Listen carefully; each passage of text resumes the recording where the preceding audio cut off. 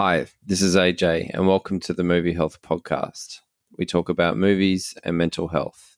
In this episode, Kathryn Guestre talks to Jacki Short about her favourite movie and tips for mental health. Enjoy.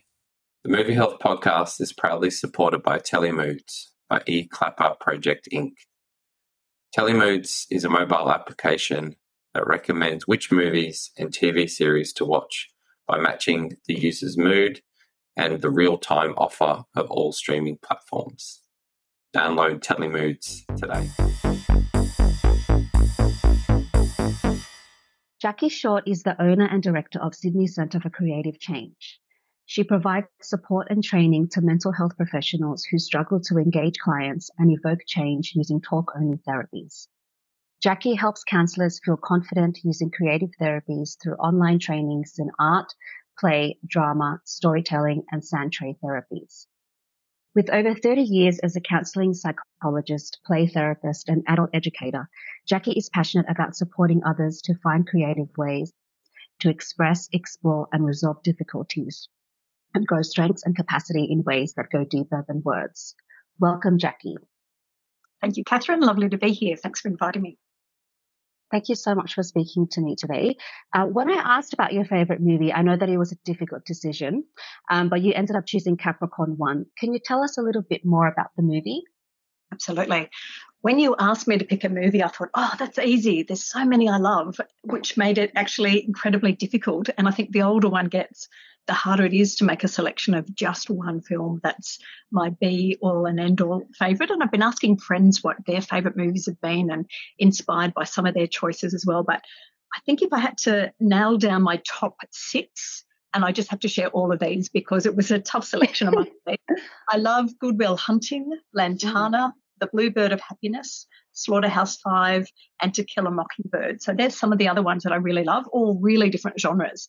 But what I think captured me about Capricorn One was the day after we last spoke, it happened to be on SBS on-demand films. And I thought, I haven't seen this for ages. I'm going to watch it again. And I hadn't watched it since I was a child.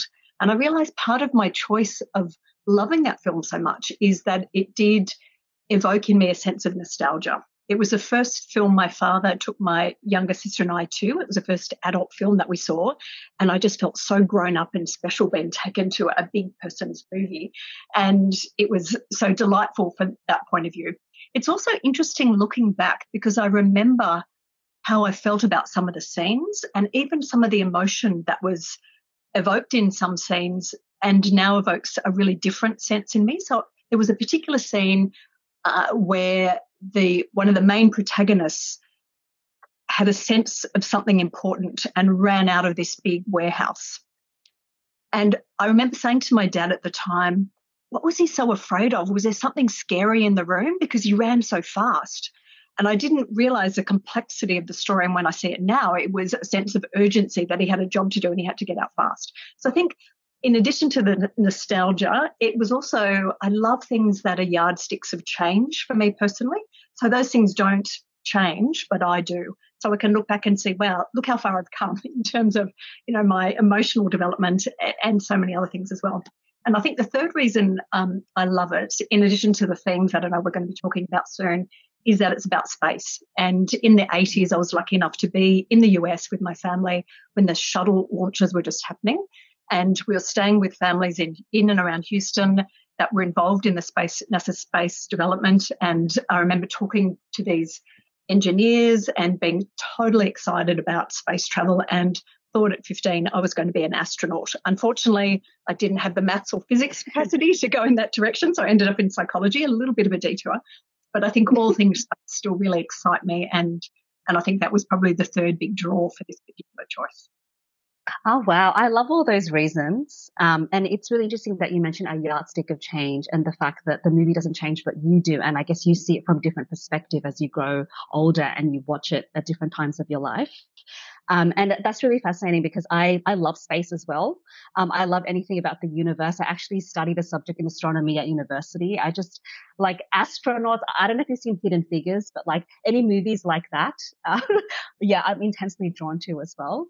So I guess what would you say you enjoyed the most about the film? I think probably the themes that I saw a little as a child, and I see even more now as an adult, and the themes for me that really stand out, or what I project onto a film like that, are themes of honesty, integrity, and trust. And I think they're core values for me in my relationships and in my work. Particularly the older I get, the more valuable I really find each of those things. And I think it helps me sit with really big questions, even now, about things that are important to me. Questions like, for how long and with what ongoing investment and at what ultimate cost do you persist with dreams that can no longer be realised, no matter how inspiring they might have been for you and for others? I think at a particular time in all our lives, we get to reevaluate who we are and what we're doing and where we're going, and whether or not what we had thought we were or wanted is still the same. And if it's not, that's okay. But it's a matter then of retweaking a few things so you can commit to, again, something else that's important and work toward that. So I think that's really important. And that really came out in the film. The whole idea of a mission to Mars and all of this investment, and somewhat dodgy investment that meant that we couldn't fail, meant integrity was compromised. And I think I would not want to make those choices where I had such an investment in something that wasn't necessarily ultimately that important, that looked like such a value compromise, and that could have such dire consequences if it wasn't realised.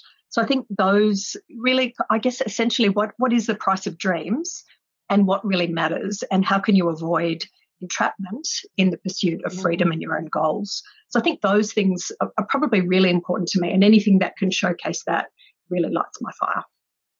Yeah, and I agree, because I wasn't sure what to expect watching it. I'll just introduce the movie a bit so then people who haven't seen it just know a bit of the background.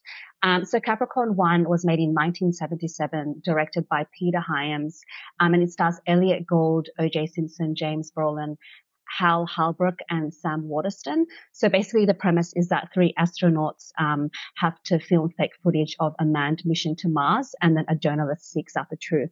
I love what you said, the values and the themes of honesty, integrity, and trust. The film really is about media manipulation and scrutiny and fake news, I guess, in this day and age.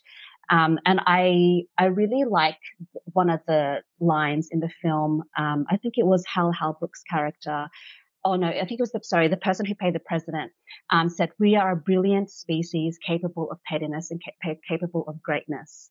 And I think that really touches upon so many elements of the film, where there are a lot of masks being worn. There's obviously the conspiracy theories and just the whole premise of like the power of big corporations and the dishonesty and the lack of integrity that you mentioned. Because they wanted to uphold a certain reputation, or they didn't want to disappoint the public. And that kind of draws as well to, the aspect of, like being really aligned with your values and not compromising on them. I think that's really true. And what you're talking about in terms of fake news and the potential corruption and misinformation and abuse that big corporations and in fact big governments can promote, I think has really come again to the fore in this post-COVID age or near post-COVID age, where the whole vaccine question was really, and lockdown issue was so big for so many people. To what degree can we trust science and the media and our governments? And I think some people and some countries trusted more than others. And I think it'll be, and I know is already, an amazing analysis of who trusted and why not. Because I think some governments and some media agencies are more trustworthy than others. And I think some people are far less trusting, and sometimes with very good reason. So while I'm not an anti-vaxxer, and I do believe most of what the government might promote and provide, I don't believe all of it. But I've also had incredibly positive experiences with it. And if one weren't to have had those, I could understand why people would trust the integrity of some of the sources of information that they might be receiving. Yes, definitely. And with Elliot Gould's character in the film, being the journalist, I found it interesting how it shows his journey of, initially kind of ignorance is bliss kind of attitude, and then eventually finding, oh, like there's something here that he really needs to discover.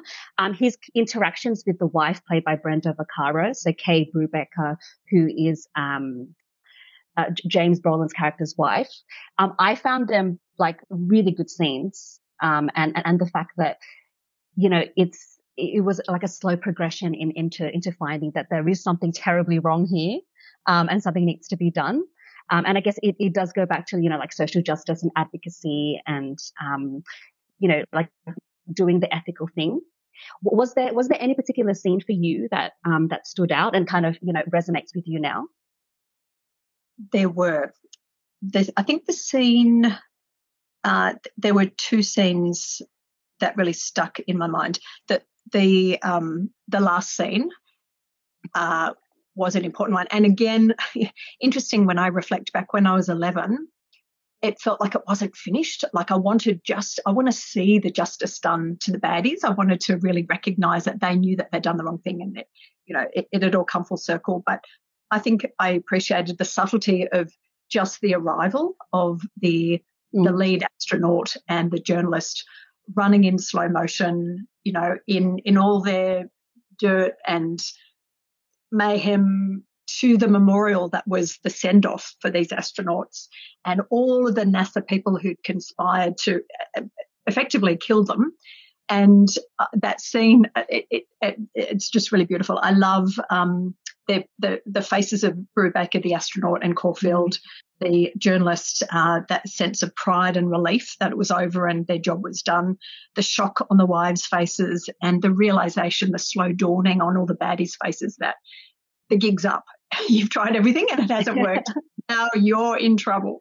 And so I love the ending. But I also really enjoyed what happened to the three astronauts. So they managed to get away. They knew that they weren't going to be able to go back to their families, and their families' lives had been threatened, which is why they need to do the whole fake hoax thing. When the shuttle that they were in would have blown up because the life support system wasn't adequate, so they were going to die anyway. So they pulled them out of the shuttle, and that was the premise to the whole story. So they recorded it in this big old shed.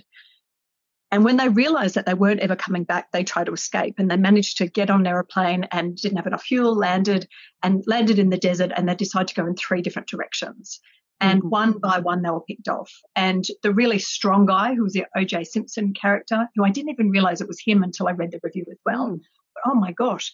And he was a really strong guy, but even though he was strong, he was still hallucinating because he was dehydrated and he didn't have the strength, and he was killed. The second astronaut was really funny. He had a great sense of humour, and he was always lightening the mood, and he was super determined, and he was climbing this really big cliff at the end, and he was using jokes to help him. He was so determined, but even in spite of his good humour and his determination, he was still picked off at the end because he wasn't looking far enough ahead. And the third guy, the guy who had survived, he maybe wasn't the strongest and he wasn't the funniest and maybe he wasn't the most determined, but he was the most intelligent. And he exercised those leadership skills. He was prepared to hide. He was prepared to risk being bitten by a cobra. He was prepared to eat alive, like a raw snake. So he was prepared to really kind of go all out and take risks. And that's what helped him survive and be the winner in the end. So I liked the way that was all constructed as well. So each of those scenes were also top ones for me. Yeah, it kind of showcased his tenacity, didn't it? So he was the one who ended up surviving. And I like what you said, how the ending kind of was vague and it was open-ended in a way. And I guess it's relevant to life, where it's not necessarily about happy endings and we don't know what will happen from the course of justice. But we know that at least in the process, the journalist finally did make contact with the astronaut, and they knew the truth, and they were coming to basically expose the lies of NASA. I love that scene as well. And I was like, what's going to happen next? But of course, we don't actually know. Yeah, I don't know if you're aware, but in the last scene when Elliot Gould and James Brolin are running, I was thinking, because both of them have been married to Barbara Streisand. Oh, I don't know. Yeah, so I know James Brolin is currently married and Elliot Gould in the 70s, and I was actually thinking about it. There's a song that Barbara Streisand composed about President Trump called "Don't Lie to Me," and I was looking at the lyrics, just looking at all these relevant points. And one of the lyrics is everyone answers to someone. And I think it kind of sums up the story as well, where at the end, NASA or even Dr. James Calloway, who was played by Hal Halbrook and was basically the antagonist of the film and the story, the face that he has at the end, he's like, oh no, like I'm in trouble. And he realizes that, all his lies and deception and manipulation have basically come to the fore. And he has to answer to everyone, to the family, to the public, to the government, to humanity, and of course, to the astronaut who survived. What did you think of his character? Oh, I thought he played a fantastic evil man. He was great. I really liked him so intensely. But the duplicity that he so successfully wielded in having the trust of the wife who he was personally visiting for support, and the pretense he kept up was magnificent.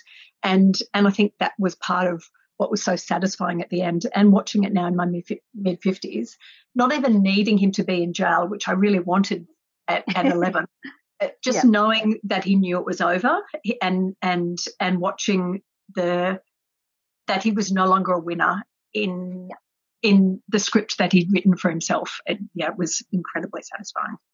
Yeah, it was very satisfying, wasn't it? I thought he played the character very well, as well. And also just wanting to touch upon another relevant thing. So I know James Brolin's son is Josh Brolin, who's also an actor, and he played in another film called True Grit. I don't know if you've seen that film. I think it was in the mid-2000s. And it's also about the search for justice. So it's basically a Western drama about a 14-year-old girl who goes on a mission to find her father's killer. And then she gets accompanied by a U.S. Marshal and a Texas Ranger played by Josh Brolin. So I just thought I'd say that because there's a lot of films out there that are about justice. And this one in particular, like, it was different for me because it is a film in the 70s. So I guess like in the context of it all, following the moon landing, and like this story was just so fascinating to watch play out. And for you, just going back to your original point, when like, what would you say was the main difference to when you first watched it to now? I think the thing that stood out was, for some reason, I think I might have been a bit scared of the dark when I was young. And because that room he was in was a bit dark, I was a bit scared for him in it. So I think the emotional maturity I recognised in myself. I also recognised in watching it more recently just how dated the film is and how much more sceptical I am and how much of a high standard I have for effects. So the astronaut character who is managing to be rescued on a crop dusting small plane, holding onto the wire on the side of the wing. And gosh. And he's doing a loop-the-loop. I'm going, he's dead. No, he's still holding on. And then the next scene, he's not bleeding from the hands. I'm going, where's continuity? So, I definitely had far more exacting standards than I would have when I was younger. But also I think the film portrayed that it was a 70s era film that reflected the socially depicted norms of the day. So I think the female characters were a little bit disappointing. And while like you, I love that scene with the journalist and the main astronaut's wife, I felt disappointed that she wasn't more robust, and I think she would be portrayed today. So I think there was only two real female characters that I noticed in the film when I watched it recently. One was you could be a loyal wife and mother who, even while incredibly clever, was still going to miss critical cues from your husband to suggest something that would mean that you could save him. So that was really disappointing because she was really bright. She acknowledged it. Everyone acknowledged it, but she missed it. And the second sort of woman you could be was a hard to get and then sexually permissive career woman who was happy to be used by men. So it's like, limited choice back in the 70s. So I feel like it's great we've come a long way. And, that was something that another lens through which I could see significant change.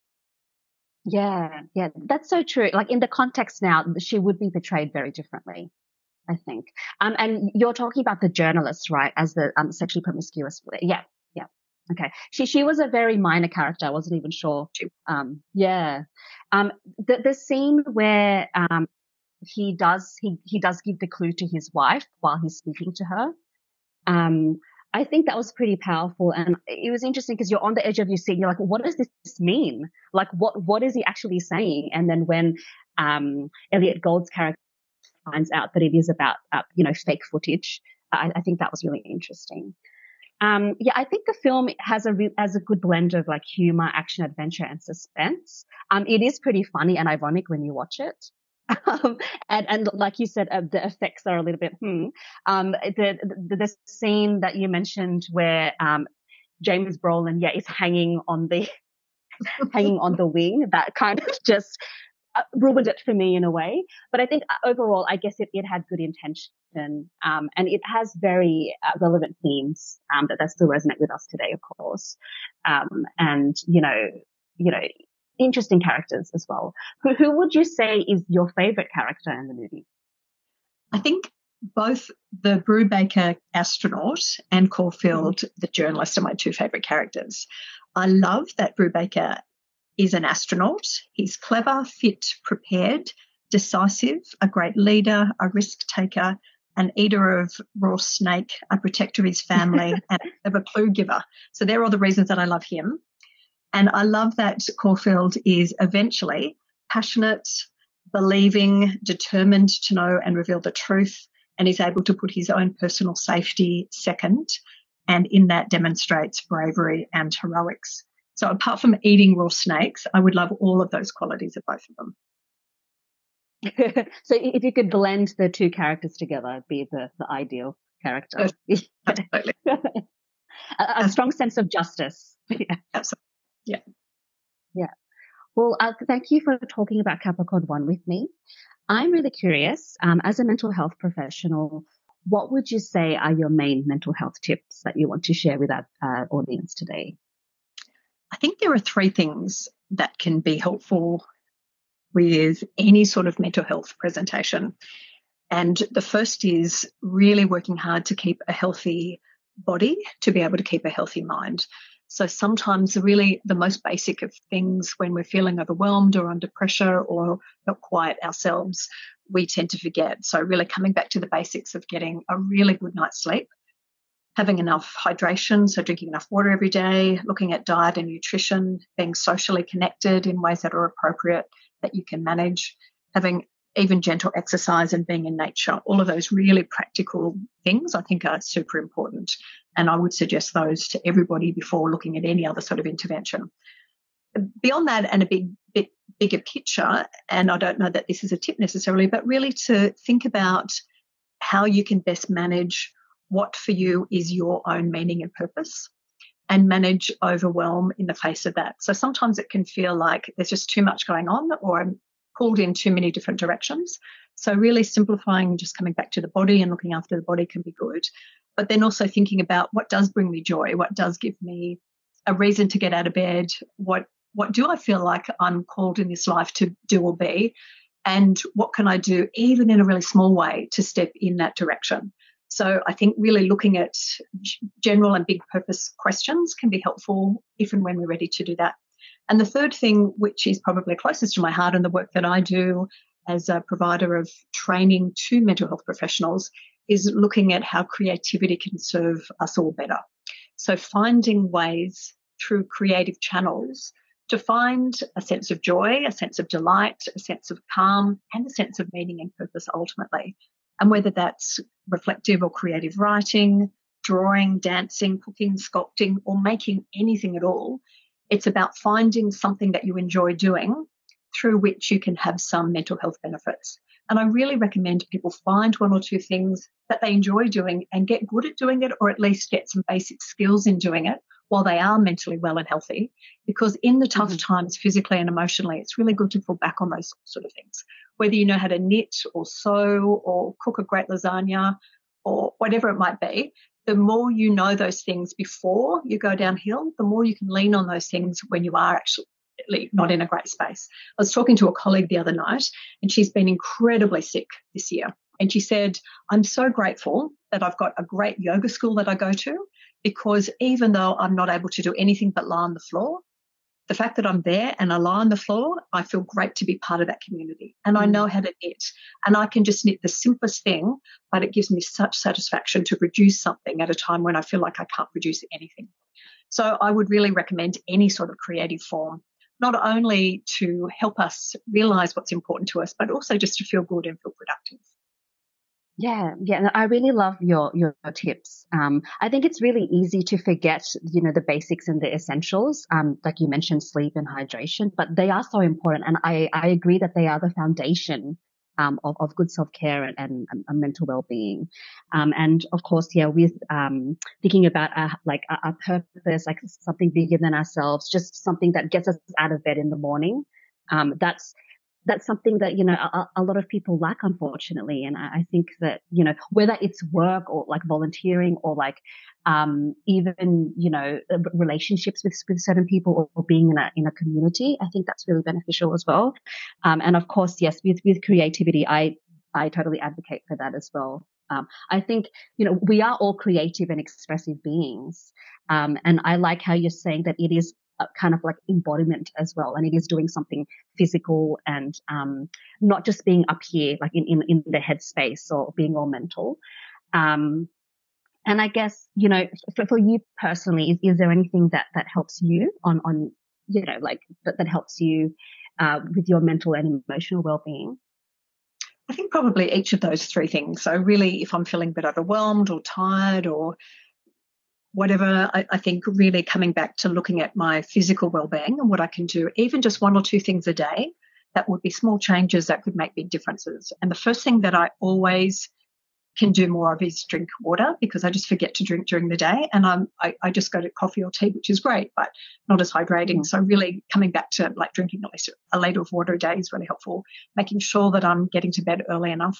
And having at least 2 hours off screen before I do put my head on the pillow, because if I'm too stimulated, I just can't fall asleep. So reading a book before I go to bed really helps. Being in nature really helps. I've got lucky enough to have a great little garden, so getting out there, even just doing some weeding, touching the soil with all those lovely nutrients and organic matter is really grounding and earthing and always makes me feel better.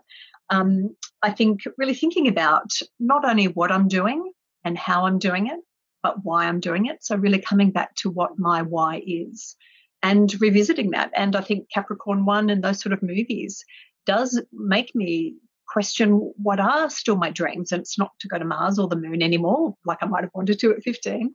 And maybe I want to go in slightly different directions in my work or in some of my relationships, or even in relation to my own body and well-being. So really being able to reevaluate and recommit to the things that are important and give me meaning and purpose are important. And in terms of creative outlets, I've got lots that I really, really enjoy doing. At the moment, I'm really enjoying art, and I've got a little group that I'm in each week, and I really love meeting with them, and we do a little check-in and just have an hour where we make our own art and then just share reflections on that. So I found that really, I did a group in that this morning for an hour, and that was really lovely. And I'm doing a creative writing group this weekend, which I'm also really looking forward to. So writing and art making at the moment are two wonderful creative channels for me that I enjoy. Oh, that's so lovely. And everything you mentioned actually takes me back to the film. It's relevant to Capricorn One in terms of the themes. It is about being honest with ourselves, isn't it? And kind of, obviously being compassionate and trusting what brings us joy. And it's not about what other people are doing or what society, necessarily says is great, but it's actually what personally brings us joy and calm and peace. And I like how you mentioned before that it is about building positive habits when we're not feeling down. So then at least it does become a habit that we're used to, and we can kind of reach for that when, like, at any time, whatever it might be. So for me, I like adult coloring books. I haven't done it in a while, but I find them very soothing. And also being part of the community, doing Zumba classes, being physically active, and nature, I think, is one of the best therapeutic healers. So I definitely agree with that. Like being solitary, going for a hike, or like even just sitting under a tree. I think all of that. Sometimes it's just the simple things that we forget that are probably the most important and most effective in the moment. So thank you so much for those tips. They're very helpful. I also just want to go back to the very beginning when you mentioned your top 5 movies. I have to address it because I love how diverse your selection is.